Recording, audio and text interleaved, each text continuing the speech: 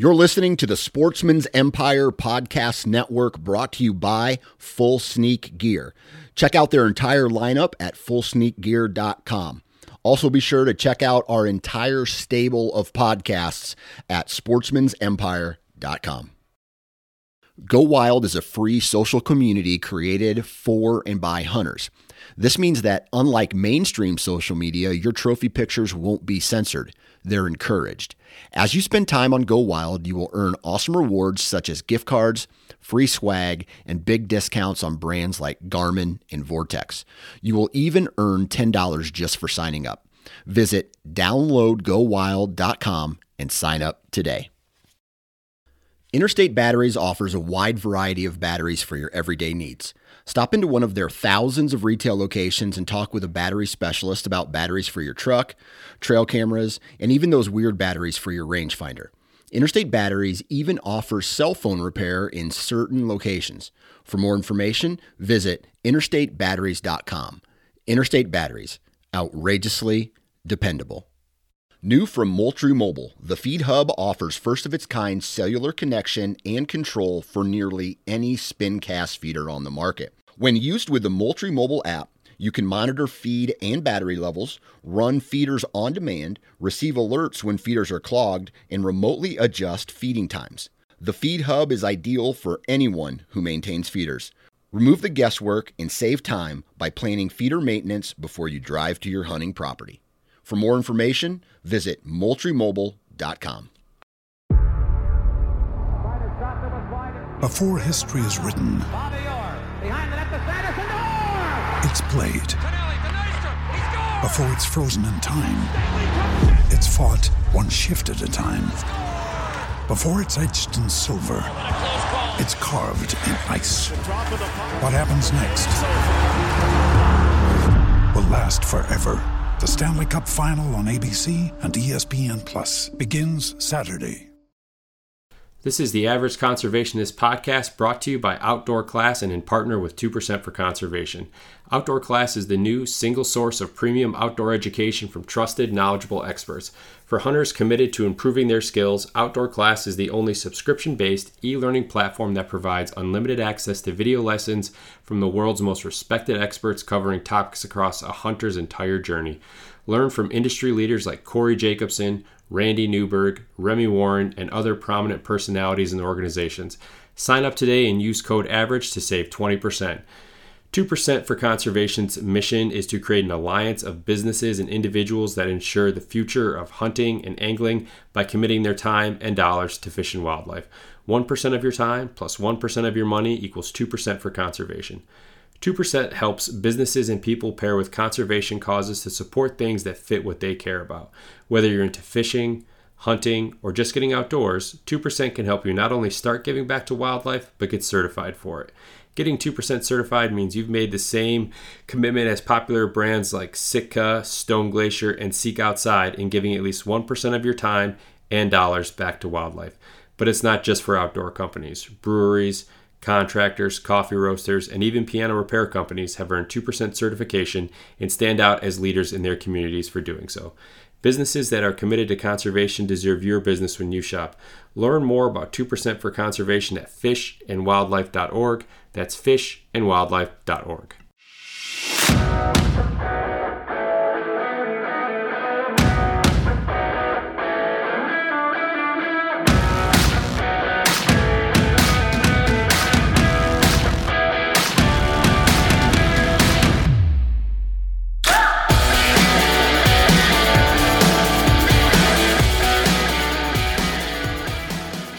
What's going on, everyone? Happy Wednesday. Welcome back to another episode of the Average Conservationist podcast, and I'm your host, Marcus Ewing.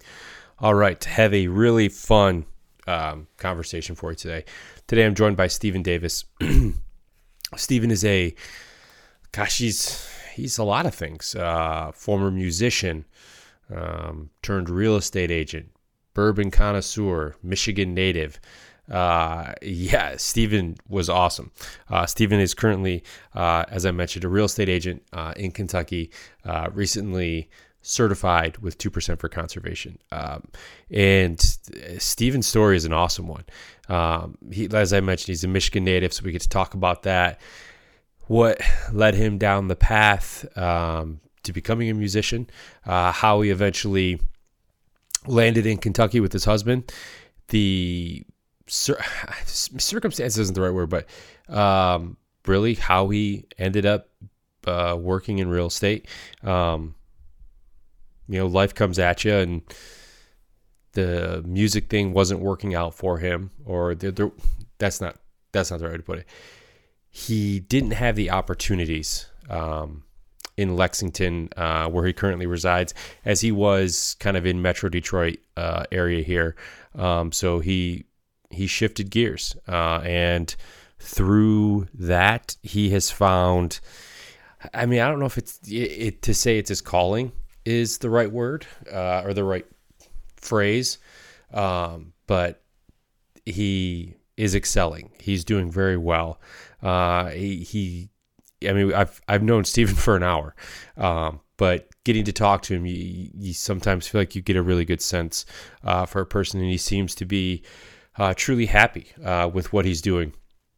And it really came through a lot in what we talked about. We take a really good sidebar, and we get to talk about bourbon. Steven is a big fan of the Kentucky Spirits.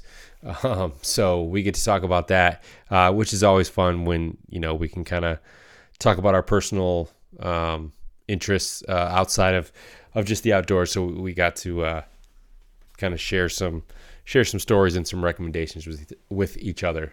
So it's certainly enjoyable.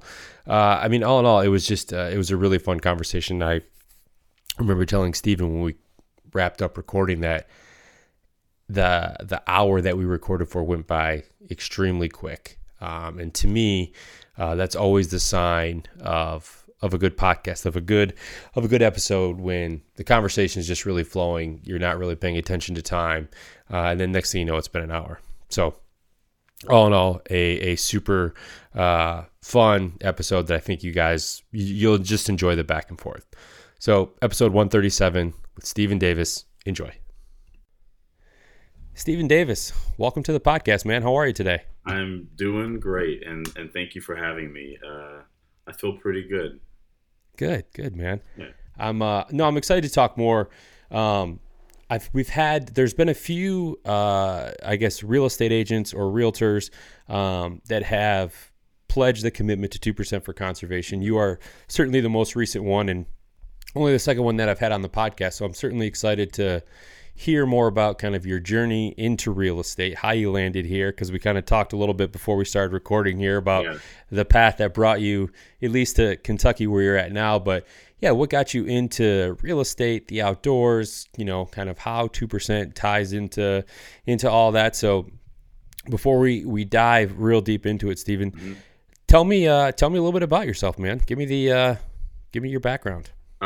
Okay, so I grew up in Michigan. I was born in Detroit and spent a lot of time there, moved to the suburbs, then moved a lot after that. I grew up very modest means, so for a little while there, didn't have like a solid place to live, and moved around a lot with like family members and stuff, with my mom, but didn't really have a place to live. Eventually got a lot more stable, ended up at Farmington High School. From there went to University of Michigan, go blue always. And I studied music, and I was a musician and a teacher for many years after graduating grad school. Actually, I started teaching in grad school, but musician turned realtor, and really a city person through and through. I mean, I have a very Southern heart just because of where my grandparents are from and the way I was raised, but by no means was I raised in any kinds of woods or anything cool like that, or on a farm. I mean, I wish, but I was a Detroit kid. No, that's all right. I love to hear when people kind of find that outdoors, I know, like I was reading your profile on 2% on their website there, and, avid backpacker, all around outdoorsman, and recently, got into hunting later on in life. But hunting aside, like just getting into the outdoors, like I love to hear that because, I've had friends from Metro Detroit, not necessarily Detroit proper or anything, but they grew up, kind of in the area where I live now and had never really experienced the outdoors the way I kind of experienced it growing up. I grew up in northern Michigan in a fairly small rural community. So like that was a big part of my upbringing. Like that was just part of kind of the culture where I grew up. And I always love it when people who haven't experienced that their entire life, they find it in the later point and they're just like, they just become immersed with it. Like they love it. It's kind of the yin to the yang. You know what I mean? Yep. It's been really circuitous how I've gotten here. I mean, I would say I always liked outside. I think some of my first memories outside were like catching bees, which ironically I don't like anymore. I mean, I think bees are important, but I got stung in the eye when I was a teenager and like never really wanted to like play with bees anymore. But as a little kid, even outside playing like abandoned fields between like where a house used to be, wildflowers are growing up, and I always just found being outside to be a really cool thing. But that was more of a city kind of experience. And my mom was the kind of mom that was like, play outside until it's time to eat or unless there's something wrong. So I always felt comfortable out there, but didn't really have that, I guess, more stereotypical experience that most people think of when they think of outside, which is the hiking and the backpacking. For me, it was just like riding around the bike neighborhoods, playing with bugs, playing with snakes, whatever, like just doing random stuff. And it wasn't until college that I had some friends that were like, let's go camping. And I'm like, that sounds awesome. And that was really what kicked it off. I kind of had a little bit of my own money, kind of had like little jobs in college and stuff, and could start to really explore on my own, something that I'd always wanted to do, but just never had that opportunity. Yeah, no, I mean, my upbringing was very similar in terms of that, where my parents were always like, just get outside, just go do something. And, be home when, like back, I mean, I'm going to age myself here, but I mean, there's certainly not cell phones, Right. It was hop on the bike, you could ride to a friend's house, or, where in the little neighborhood that I lived in, like there was like little patches of woods around. So it'd be like, like you and your friends would like ride down, like literally park your bike on the side of the road, like just hop into the woods and like build trails and build forts. And, you're doing all these things like you were just being a kid, man. Right. And, totally. And I think that regardless of, where you grew up, whether it's, a rural area, whether it's the city, like those things stick with you as you get older. And then, hopefully you get to an opportunity or a point in your life where you can just, kind of reapply those into, bigger landscapes, I guess. Yeah. Yeah. So as you went to school for music and became a teacher, what from the music side of things, I mean, did you play a bunch of instruments, or like what was your forte when it came to that? So music for me was, collegiately speaking, I studied the tuba, which turned out to be, really interesting choice. But so I went to school for music, and what's funny is about halfway through my undergraduate degree, I was really like, man, I love playing, but this idea of teaching is really, I'm not digging it. I tried to transfer into a different program at Michigan called Programs in the Environment, and it was all about sustainability and conservation and all of this stuff that, again, like this seed had been planted so early about like this love and respect for the outdoors, but the powers that be were like, oh no, well, you can't transfer, and I don't know why, but you're young, you're a little dumb, and even though it was my money to spend and my future for the rest of my life, I thought, okay, well, if they say I can't, then I guess I'm not gonna. My music professors were not hip to that idea, and so I stayed in music and finished that out. And ultimately, my move to Kentucky in 2018 is really what got me into real estate, like out of the teaching, out of the playing. I was gigging a lot, I was freelancing, and I was teaching. I think I taught at 10 different schools, 3 marching bands, and I had a private studio of like 22 kids. So I was busy. Always been a hard worker, very busy, and making it okay. And when I moved down here, though, smaller place, not nearly as big as Metro Detroit. Certainly not a lot of opportunities for my instrument type to be freelancing and playing the way that I was in Detroit. Everything changed. Everything got smaller, which wasn't in itself bad, but I kind of had one more shot to try to, I gave myself one more shot to try to audition for an orchestra, and that didn't work out. So I was like, I think it's time to have that conversation of if I'm, am I giving up or am I moving on? And that was really, really difficult for me. But ultimately I decided I'm moving on, and I had given it the college try. I had seen success. I had done something that I loved, but it wasn't really practical or sustainable. And I didn't really want to start over. I mean, it's hard to be an entrepreneur. Yeah. And when you're working in schools on top of that, as an elective teacher on top of that, it's just, things just start to get compounded, and you're like staring 30 something in the face. Like, okay, like what's my bandwidth and like tolerance for doing all this from scratch again? Yeah. Well, I think it's also like being able to have that kind of come to Jesus moment, or that, that having that realization, like, okay, it might be time to shift gears here. I think that's as adults, whether it's, in our early 30s, our late 30s, whenever it is, I think we all kind of come to that point at some point in our life where maybe what we set out to do wasn't working out for whatever reason. Maybe just your interests changed, or like in your case, like your situation changed. You geographically you moved, there weren't the same opportunities there to be able to freelance and things like that you talked about. So it's like, I think it's healthy for us to have those conversations internally and say, okay, I've done all that I can. I've explored all of my options in my new location. Yeah. Maybe it's not here. Let's see what else is out there. I mean, it's never too late to start over, the way I look at it. Yeah. I've since realized the last part of what you said, that it's not too late. It doesn't make me want to go back to music, because actually I've never enjoyed music more since not being a professional musician. So that's cool, but I think that there's something really unique about music, and maybe even about American culture.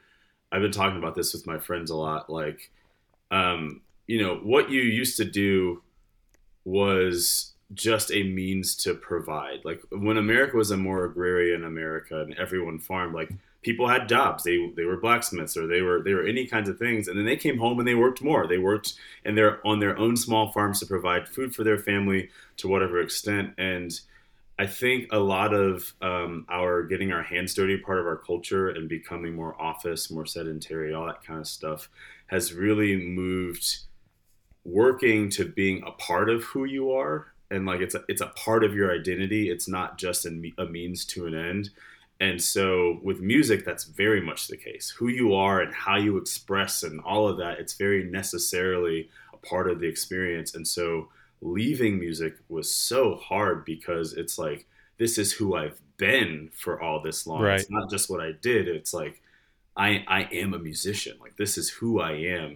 And so to feel like this weird death of part of self was, that was my first time ever grappling with any of that kind of like existential stuff. That it was just it was really interesting for me and really difficult, but I'm happy that I did it. I really am.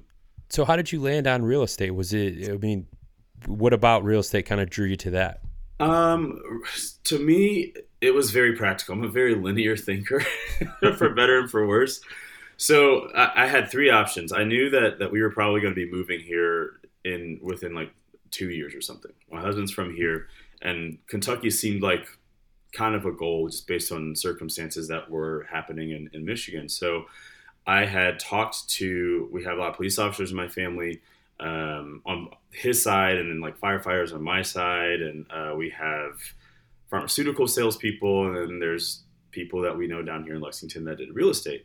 So being the person that I am, I was like, all right, well, I don't know when we're moving, but like, let me start the conversation. So I started talking to everyone in those specific three sort of fields to gauge, like, could I be good at this?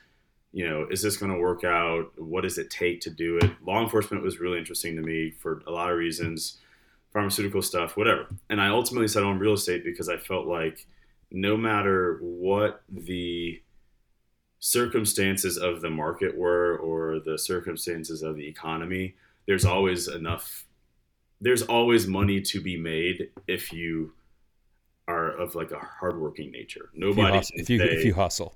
Yeah, nobody can tell me like in teaching, like, oh, we're not hiring you again because we're cutting music, or here's your pink slip, but we're going to hire you for 20% less this year than what you were making last year, or whatever. So I really liked the control aspect of what real estate could provide. It was honestly for no other reason than just that, like the being able to control what I did, what people saw.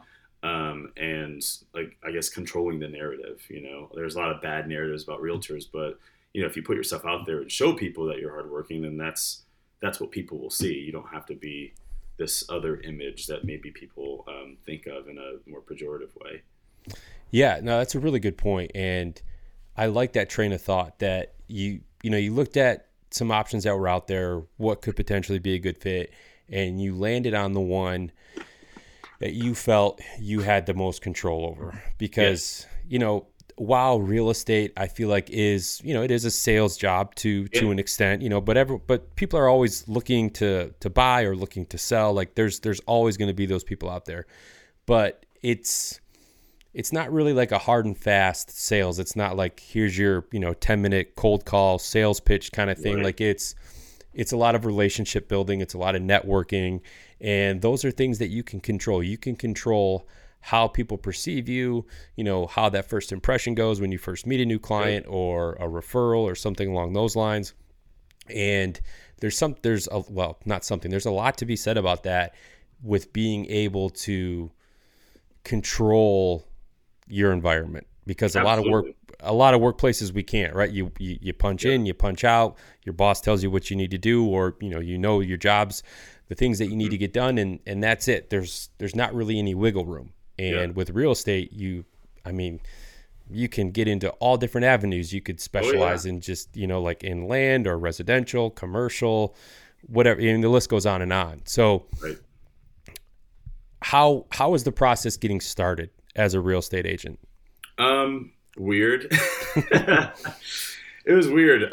So it was, I'm a hit the ground running. One of the great things about being a musician for so long was it did prepare me I think it prepared me beautifully for this career. You're always selling yourself as a musician. You're always being told no. I mean, you win the one audition, but you've probably auditioned 20, 28, 50 times, however many times. So no, and putting yourself out there and being your best advocate. I kind of had that down. What I didn't have down, and what made it weird, is I'm not from here.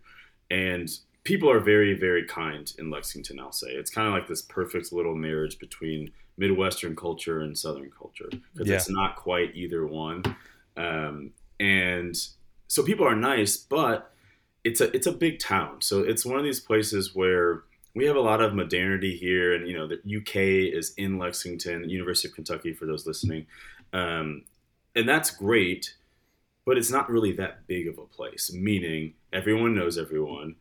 People put a lot of stock in being a 5th generation Kentuckian or an 8th generation or whatever, and that's great. I don't have anything bad to say about that. You should be proud of where you come from, but it necessarily makes it harder, I think, for an outsider to find a place, or to find belonging, or to find even a place to prove yourself. There's just a lot of closed doors that you could see through, but you can't necessarily just walk in and say, hey, I'm here. So my start was very millennial. I got on the internet. I said, I'm going to start making videos. I'm just going to put it out there, because for better and for worse, when you put stuff on the internet, it stays. Yeah, it does. It stays. But the plus side is it's free. We've all got smartphones now. I didn't grow up with a cell phone. It's honestly crazy to me, like, what a cell phone can do now. But I know. It's absolutely wild. But I got my iPhone, and I said, I'm going to start talking about stuff. I'm going to show people that I know what I'm doing. I'm not just going to push paper for you. I'm not just here to take your money. I'm not here for a lot of the reasons that you think I'm here. I actually take pride in my job. I work hard, and I know a lot. And you want someone like that advocating for you when you're making some of the largest financial decisions in your life. So I took to the internet and just started throwing so many things out there. Well, I think that, well, you make a good point with your approach to trying to get your name out there, to get yourself out there. I think, and, you know, coming from someone who we've bought, my wife and I have bought in 2 houses. Our, you know, our first home, like right after we got married, you know, our starter home, so to speak. And then, you know, we started to have kids and we started to outgrow that. And we built and bought our second home. Nice. And the relationship that we have with our realtor, I know she's not listening, but Angie Dobbins is she's a sweetheart. She is one of the nicest people I've ever come in contact with.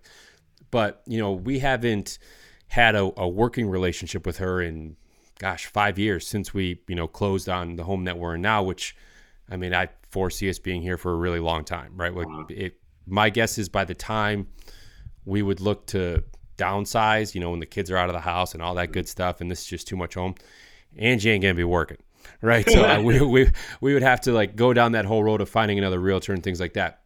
Yeah. But, you know, every year she sends us a Christmas card, or she's like texting my wife saying, hey, can we get together for coffee? Like it would be nice to catch up. Like those are the types of people that you want representing your interest in real estate. And I think that, you know, whether you're buying or selling, I think people pick up on that really quickly, right? They pick up on the type of person that real estate agent is, because we went through a couple of bad apples before we kind of just randomly found Angie. We had tried to apply, or we had requested to, you know, look at a home that was in a listing. She was, I think, I don't know if she was the listing agent or how it actually wound up, but she ended up representing us. And, you know, the patience that real estate agents have is, goodness, because I mean, we say it as many times as you want. I won't ever get tired of hearing that fact. I mean, we looked for houses for a year, and we bought our first home in, this is 23, probably 2014, maybe somewhere in there, when the market was doing well. You know, every time we put in probably 30 offers throughout the course of the year. And a lot of times it was, you know, someone would come in with cash. Someone would come in, you know, 20 grand over asking or something like that. Like, and, you know, my wife and I just, you know, kind of getting started, like we couldn't compete with that, especially even if someone's coming in at asking with cash, it's like, yeah, well, we don't have that cash kind of thing. So she was, you know, very, you know, she was just great. And like, I recognize that in you, like that very personable, you know, I think, like you said, the videos and putting yourself out there, like those things go a long way. And kudos to you for being able to do that, because a lot of people don't have, you know, kind of the self-assurance, the self-confidence to just put themselves out there like that. They're always afraid, oh, so-and-so, or who's going to think, you know, I look silly, or they're going to call BS on something that I said. You know, like I think those are the things you just have to get over, right? You do. And I mean, music prepared me for that. And I think too, if maybe I was doing real estate in Michigan where I had a social fabric kind of built into my life, having lived there for my entire life, I might not have chosen to do it the same way, to be honest. But I didn't want to be in a place where I joined some club or did something just to be the realtor in the room either. I figured if I start making videos and I can do the whole, like, show you that I know stuff, but the other part is you get to see who I am. I mean, obviously there are professional boundaries there. It's not like here's my whole life, but what you see video wise from me is pretty much what you get when we're working together. And so I'm sure there are people that think that I'm silly, but I don't really ever have to hear about it. And, you know, you can't win them all, but I do attract people that want me to work for them and work with them because I'm authentic. I think people can always sense authenticity. Now, whether your brands of authenticity clash or complement each other is always one thing or another. You know, not everyone's meant to work on the same team, but I don't think anybody could ever accuse me of being insincere. They may not like my brand of sincerity at times, but they certainly can't say that I'm a dishonest person and be right in that accusation. That's no way. Yeah, and I think people, I mean, based on like some of like the reels and things like that I was watching, like, yeah, you're exactly talking to you now who I saw in those videos, right? Like there's, I didn't have like I'm not like, well, this isn't the Steven that I saw in all those videos and things like that. No, so like, yeah, whether you like it or you don't, from a a potential client standpoint, you are who you are, and I think that's something that often gets lost in this day and age of social media. Is people are one person on the screen. Yeah. Off, there's something different. So no, that's good. I certainly enjoy seeing that. How long did it take you to really gain traction, in the real estate market there in Kentucky? I'd say like 2 years. I mean, I started just doing this house stuff, and then and I still do, but then I wasn't really seeking to love every aspect of my job because I'd already had that. I was like, that's not really necessary for me to be happy. Like, this could be a job that provides the ability for me to do even more stuff that I do love, but I don't need to wake up and love what I do. I just need to be passionate and be smart. So the path to that was really through my specialization in land, and I started learning more about that and really making a concerted effort to like be that expert on Kentucky land. And that's really been between years 2 and 3 that both residentially and land-wise, things really started to come together, where other agents were calling me like, "Hey, you're the land guy, right?" And I'm like, okay, well, that's pretty cool. Like, theoretically we're competition, but you're calling to ask me for help and we don't even work together. Like, that's neat. And then residentially speaking, it was similar, less so that people were calling me that were other agents, but just more so that I'd been around long enough to just build. I mean, I really started from nothing. Outside of my in-laws, I didn't know anybody here. Yeah. Like, no one. So it took finding places of belonging and showing up. Like, I'm in a lot of bourbon clubs. I don't want to say how many, but I'm in a lot of them. We'll get into that. I do love bourbon. So, it was being out socially and just being in places that I would normally be in, even if I wasn't a realtor. So just socializing and creating my own social world off of a screen, of course, in order to just have people know that I existed. And so I would say that was a solid 2 years for sure. Yeah. And that's the thing with almost all realtors is everyone starts at the same point, right? I mean, they may have, excuse me, some type of network, or if you join a brokerage where you're being kind of handed listings or something like that, where they're coming, they're filtered through or however, and then, divvied out amongst real, different agents. But we all start everyone starts at that same spot. Yep. And it's all about the work that you put in. And that's going to determine, how successful you are. I want to go back to the bourbon thing because I've certainly heard you talk about it. Were you a bourbon guy prior to Kentucky, or is that something that you picked up since being in the home of bourbon? I have so many inappropriate jokes. So I'm not going to say any of them. But a friend of mine, one of my best friends, he and I went to Michigan together.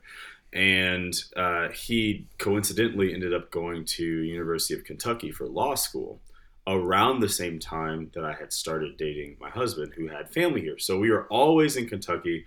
Me and Eric, my best friend, we would basically go buy a bottle of something we hadn't had before, watch the Michigan football game in his basement or apartment, wherever he had moved, several times between way back then and today.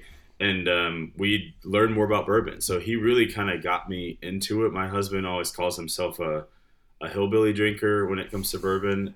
When he used to be in business, people would be like, "Oh, you're from Kentucky, you know so much about bourbon."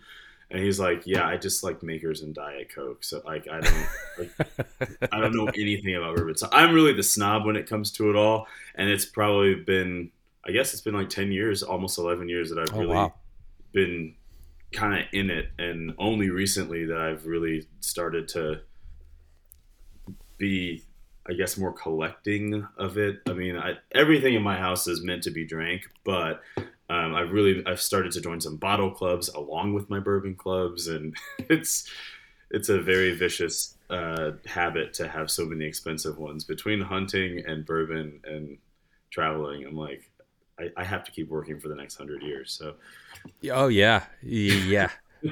So what is your? I mean, this is probably asking a parent like, who's your favorite child, but if you had to choose one bourbon, which one?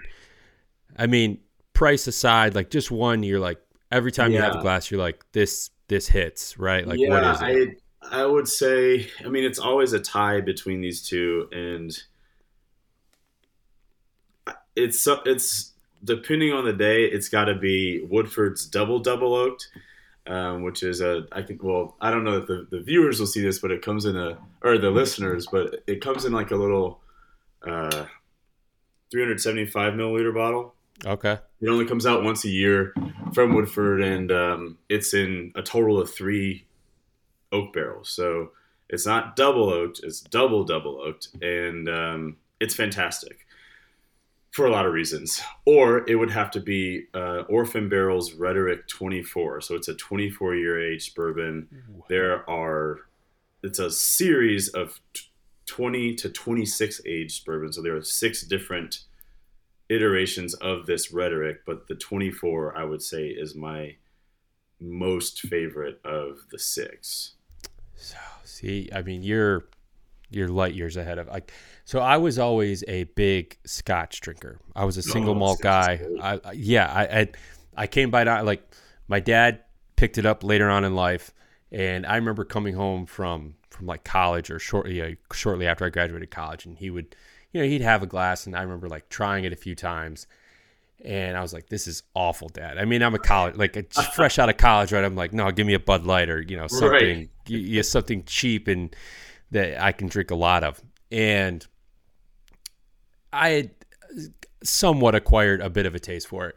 And then, sadly, my father passed. So it was kind of like, I'm like, well, I got to start drinking Scotch now. And I acquired a taste for it. Like, you drink enough of anything, you acquire a taste for it. And I started to really understand the different types. And I started to, do some research and really got into it. But probably a year and a half ago, my wife likes bourbon. So I'm like, all right, like I'd had it before, but never seriously. And I much prefer bourbon now. I don't have like a collection or anything like that. Like I like trying new things. But it's not always easy to find good bourbon here in Michigan. I mean, you've got to hop around to you've got to hop around to a lot of different stores, because pretty much, any liquor store or convenience store, supermarket, whatever, you're going to find a lot of the same players that you find everywhere, right? But to find a good bottle you kind of have to go off the beaten path a little bit. But it's very similar here, man. I feel your pain. I like some, it's not really esoteric stuff, but I probably am not the typical bourbon drinker. A lot of folks love Buffalo Trace, and they're kind of like the Beatles for me. It's like I respect them, but it doesn't really do a whole lot for the way that I like to drink or listen to music. So it's like you get all the accolades, but it's just not my jam. But here, I mean, we make 95% of the world's bourbon here in Kentucky, and on any given day, I mean, finding even just some of the most standard stuff is almost an impossibility. It's very, very difficult here and can be very frustrating. I found one that it's called Stellum, I believe is what it's called. I don't know. My wife and I were in a liquor store up in Traverse City this summer, and we went in there and we're just looking for some good bourbon, something to try. And by the way, listeners, this is now the Bourbon Podcast, not the Average Conservationist Podcast. So, and we don't know a ton about bourbon. We know we like it. We know we like to try different things. Obviously, some we like more than others. And he gave us this like 10-minute spiel about this bottle. And I think it's probably like a $50 bottle. So it's not like crazy expensive, but it's not, super low end. And he's like, it costs $50, but it drinks, much more expensive. And it almost looks like it don't like the bottles almost looks like a wine bottle. Like it's very like if you walked by it in a store, like you wouldn't be like, oh, that looks like a good bourbon I want to try. But for what it is, for the price and everything, yeah, we've certainly enjoyed a few bottles of that over the past couple months. If you ever need help or exceptions, suggestions, I love talking bourbon. I could talk bourbon. I mean, it's why I'm in so many clubs. Like it's just fun for me. And if you still enjoy Scotch even a little bit, I would suggest from another land colleague of mine. He got me onto this cocktail. It's very easy. It's called the Mark Twain, and I've heard of it, but I don't know what's in it. It's smooth. It's easy drinking. It's Scotch, and then the next two ingredients I think are lemon juice and a little simple syrup, maybe 3/4 of an ounce of each of those, and then dash or two of Angostura bitters, and it's nice. It's a really balanced drink. If you just make it to a tea without modifying anything, you're going to be pretty pleased, I think, if you like anything smoky whatsoever. Is it kind of like a Scotch version of like an old fashioned? Kind of. I mean, some similar like, ingredients. It's kind of like a Scotch version, maybe of a sidecar. Okay. Yeah. Yeah, and you serve it in a coupe glass, but I mean, I always just serve it in a rocks glass. But I love bourbon. Yeah. I mean, bourbon it's the thing here. Besides horses, thoroughbred racing is the horse capital of the world right here in Lexington. And I'm not a horse guy. That's a whole aspect of land and real estate that is much beyond me, my knowledge or experience. And that's a tiny, tiny world. Especially when you start to talk about $43 million horses, but it's crazy. So bourbon is my Kentucky thing of choice, and I like it just fine. It's a lot of fun, and there's just so much history, and there are beautiful places that this bourbon is made all around this state. You can just go down a lot of rabbit holes with it, and they're really fun rabbit holes. I feel like rabbit holes get bad raps, but they're really fun rabbit holes. Since you threw the invitation out there, I'm going to be blowing up your DMs and like, hey, Steven, got a question for you, right? Like, shoot me something that I can probably find here in Michigan because I need something new to try. Please do. So, all right, trying to bring us like up to speed here. You're in Kentucky now, wheeling and dealing on the real estate side of things. Yep. You know, getting really into the land side of real estate. Yeah. When does hunting come into the picture? Hunting is new. Hunting's a 2022 thing. In 2020, before COVID became this thing that we were all dealing with, unsure of, yeah. Yeah, I was like, man, I can do all this stuff outside to varying degrees. You know, I'm no Bear Grylls. I'm not gonna I don't know. Yeah. So in any case, I can do a lot of stuff outside. You know, I love to be backpacking 5 days, 6 days, a week at a time. It's wonderful. But I was like, I can't eat. I can't eat outside unless it's on my back. Yeah. And I thought to myself, you know, how cool would it be to finally just round out all of these skills by becoming like a backcountry hunter one day? Like, you probably don't start with that, but, you know, that's something I could aspire to really add to my outdoor toolbox and just general experience and love. But then 2020 happened. Then, you know, I bought it wasn't my first gun, but it was my first rifle. I bought that from a past client. I helped him buy his first house from his dad. I call him my gun realtor because he has all these beautiful guns, and he knows way more about the values, and they're always trading and buying and selling. So I got this gorgeous Mark 277 Ruger. It's a 270 chamber, and it's stainless steel. It's just so handsome. And I'm like, yes, I'm going to go hunting. I had gone through the QDMA, like deer stewardship course, because I'm also selling land. So this is going to be great knowledge for me to have, selling all this rec land. Yeah, absolutely. And, 2020 came. So I didn't have any place to hunt. A lot of the public grounds here, whether you were hunting or just wanting to hike, that stuff was closed. There's all of this stuff that just happened around COVID that really put a kibosh on what I could do. And even like the Fields of Fork program through NDA. Yes, thank you. Yep. I keep wanting to say the old name. I know. Through NDA, that wasn't going to happen because we weren't doing anything in person. So all of this stuff as a new and adult hunter that I might have otherwise jumped headfirst into. I mean, I love learning. Learning is one of my favorite things, but COVID really made that a literal impossibility.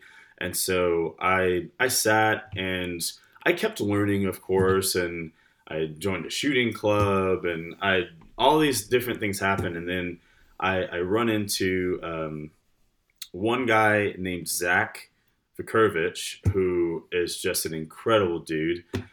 We ran into each other on social media. He came on my YouTube channel and was talking about all this wildlife biology stuff, and we became friends. And then I ran into another guy, probably in the last 7 months, who works in my office. He's also a realtor from Florida, big bird hunter. And so between the two of them, I really dove headfirst into experiencing hunting. So Zach helped me get my first deer on his family's property that he manages down in southern Kentucky. I got a doe. It was awesome. Like, I've been eating it for months now, and it's just great. And then Philippe, he is, like I said, he's a bird hunter, big fisher too, like huge fisher. I guess so is Zach. But in any case, he's got a bird dog, and he's kind of, we would go shooting all the time at our shooting club and stuff. And so we sort of just developed this fast friendship, and have really enjoyed hanging out, him and his wife. And it's been a good time. So all of my hunting desire has really come in this whirlwind in the last half of 2022. And it's been awesome. I mean, I've only wanted to do it more. I'm going to be doing some coyote hunting this winter, since nothing else really is in season. Plus, I kind of have a coyote problem on my property anyway. There you go. And I've got all these clients and farming friends that are like, by all means, come and take these bad boys out. We're like, yeah, be my guest. So just trying to hone in on some of the basic stuff. I got a lot to learn, a lot to catch up on, but it's really exciting because I feel like I'm learning from really experienced and smart people, because a lot of people hunt, but not everyone's necessarily a smart hunter. And maybe even if they're smart, not everyone's a great teacher, and not everyone wants to teach. People hunt for so many different reasons. You don't necessarily want to get out into the woods or wherever it is you hunt just to talk someone through stuff, or just to instruct them and guide them. That's not always the reason why. And I respect that. So I'm just really fortunate to have these two guys in my life to really like usher me into all of these different aspects of the actual act of hunting and how to do it well. Yeah.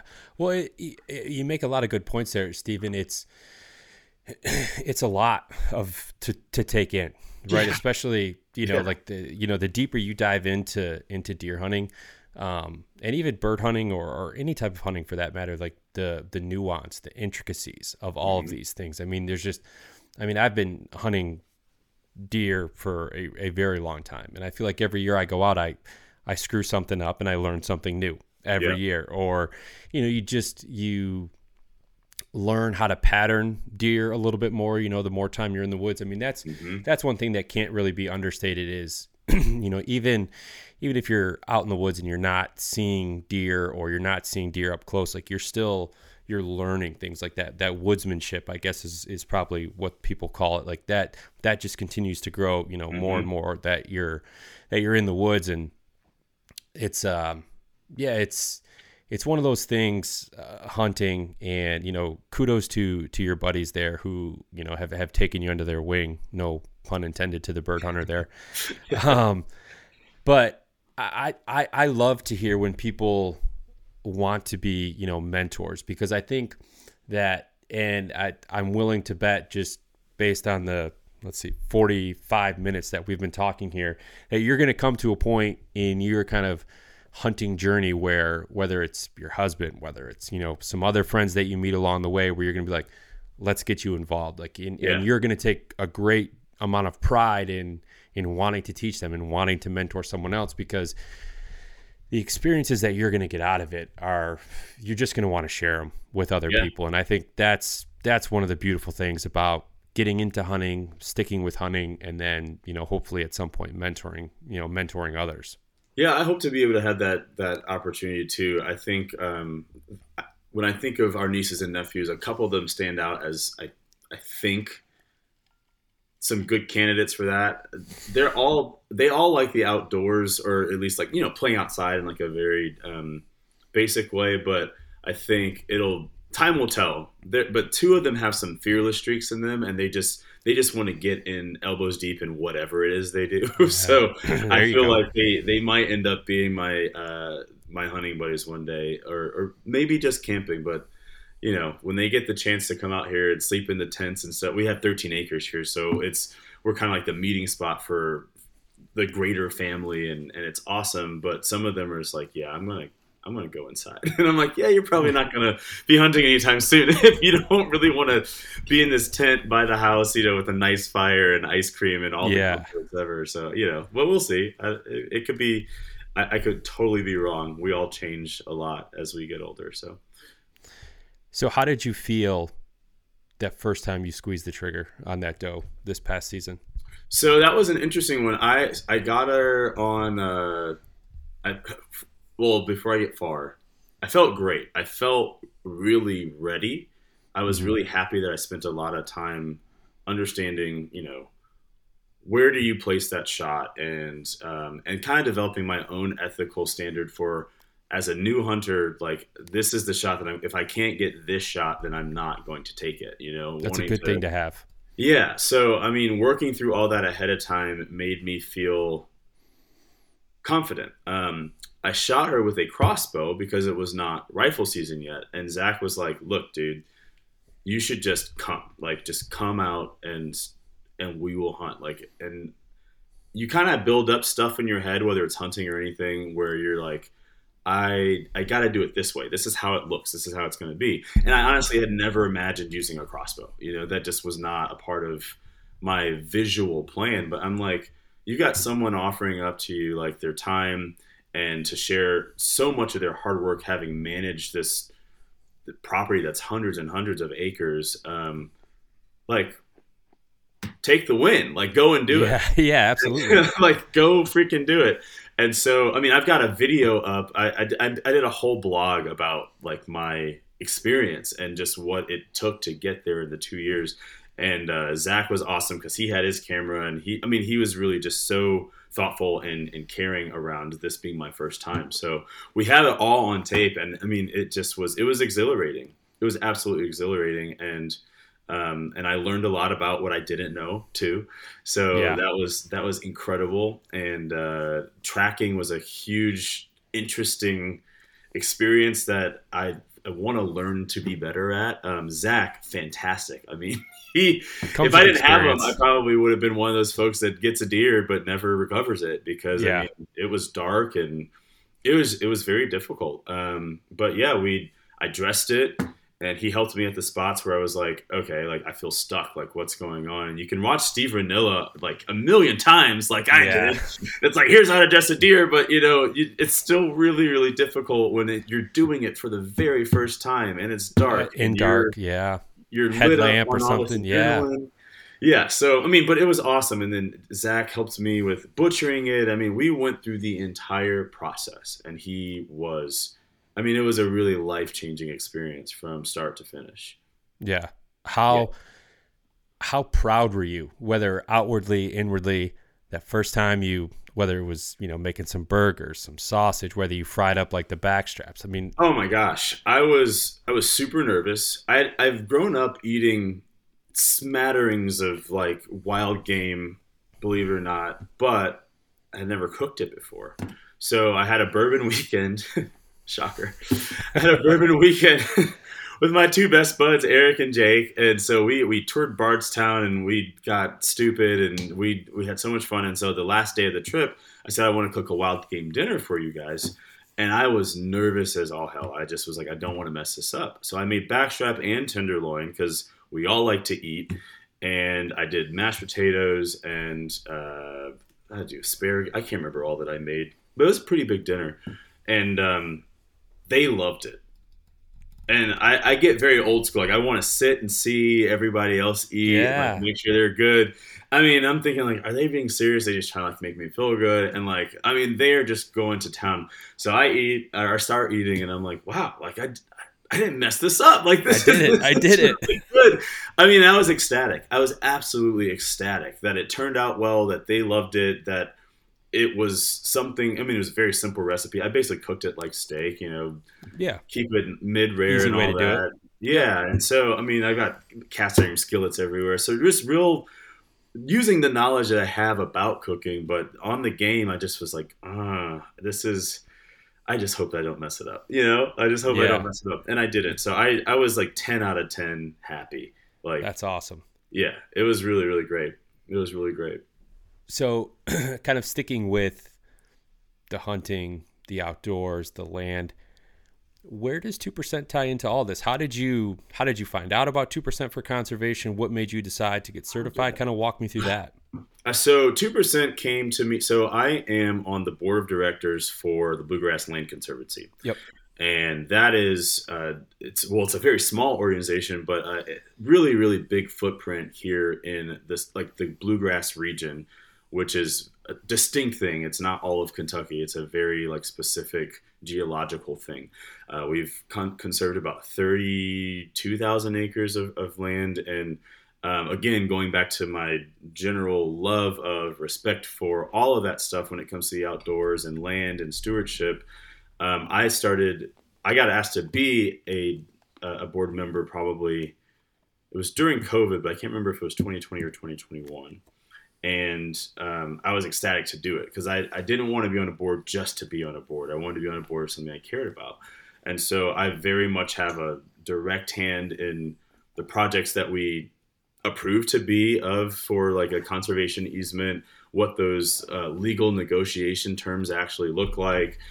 Certainly have a hand in raising money because it's a 501c3 and it costs a lot of money dealing with the federal government when you're talking about the NRCS and all that kind of stuff for appraisals and whatnot.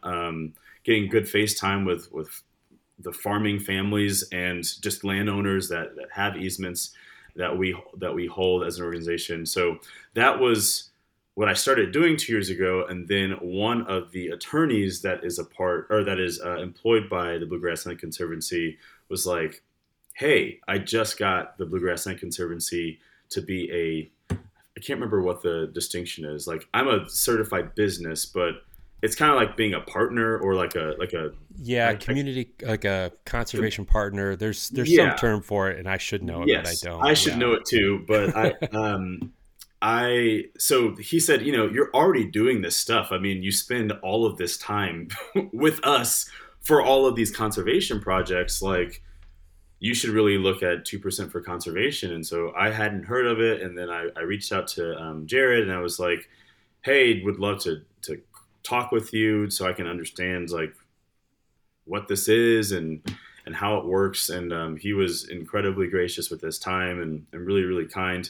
And it was not a hard sell for me at all. It was like, right. Well, yeah, I am doing a lot of this. Like I spend a lot of time literally conserving land, but also, the mission and the whole point of it existing and bringing other like-minded people and businesses together. I thought, this is awesome. Absolutely. And so it didn't take long for me to write up my application and, whatever, and get certified and approved and all that stuff. So, yeah.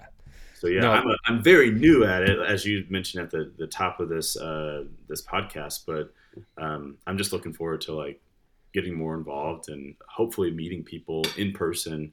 Yeah. Sometime soon. That's the community, the greater community of 2%, whether it's a business or one of the community partners, like the one that you mentioned, like the one that you're on the board of directors for there, or just individual members. Like it's such a great group of people. I mean, I can't count the number of friendships and relationships that I've built with people just from having this on, from having them as a guest on the podcast, continuing that friendship. You really hit it off, in the 45 minutes or an hour that you talk. And then, that was, 2.5 years ago, and we still, keep in regular contact. And it's just, it's so many like-minded people from, a wide variety of backgrounds, but all share this kind of, common interest, love for, conserving land, wild places, the outdoors, all of these things. And everyone's story is a little bit different. And I think that's what makes 2% such a great organization is we all kind of got to the same point, but we all took a different route to get here. You know what I mean? Yeah. Yeah.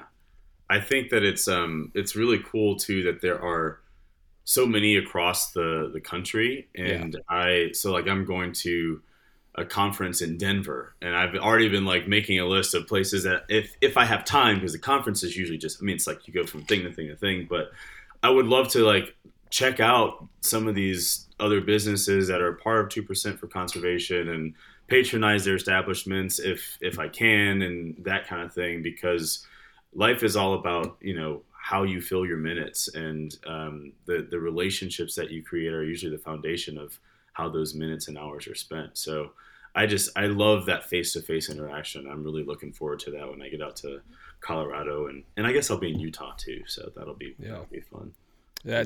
Your statement there on what fills our hours and minutes, that's very well said. I'm going to write that down and I'm going to steal that from you at some point. So okay, by all means. Stephen, before I let you get out of here, man, and enjoy the rest of your evening, where can people find out more about the real estate work that you're doing, about the work that you're doing for 2%, social media, all that good stuff, especially if they're in Kentucky and they're looking to, sell or buy some land or a home? Yeah, I love that question because I love when people find me. So my handles are really easy because almost all of them are the same. So Facebook, Instagram, and my website are all landandhomes.co. So there's no M, it's just .co, landandhomes.co. And then if you want to find me on YouTube for longer format stuff, similar to this, but just a video aspect added, you can find me at youtube.com/landandhomes. And I think even YouTube has handles now, which I think that's landandhomes.co. Anyway, but you can find me at landandhomes.co. All of my stuff is on there. If you just go to my website, you'll find my Instagram, my YouTube, my email, all of that kind of stuff. And, if for nothing else, give me a follow and I'll follow you back. And we'll chat about bourbon or something or whatever. I'm all for...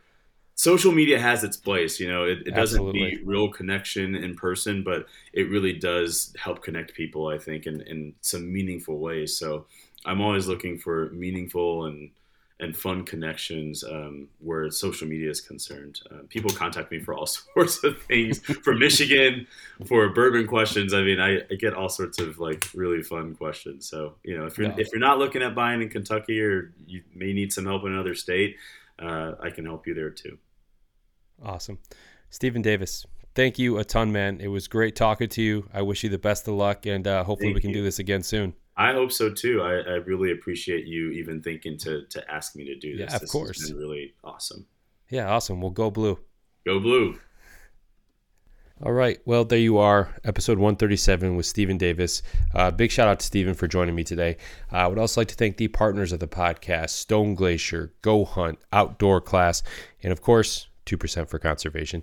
And if you're interested in learning more about 2% for Conservation, you can visit their website, fishandwildlife.org. And over there, you're going to see all the certified brands that have committed to conservation that you should support when you shop. I also encourage you guys to give 2% a follow on social media, where it's going to be only positive, conservation-driven content landing in your feeds.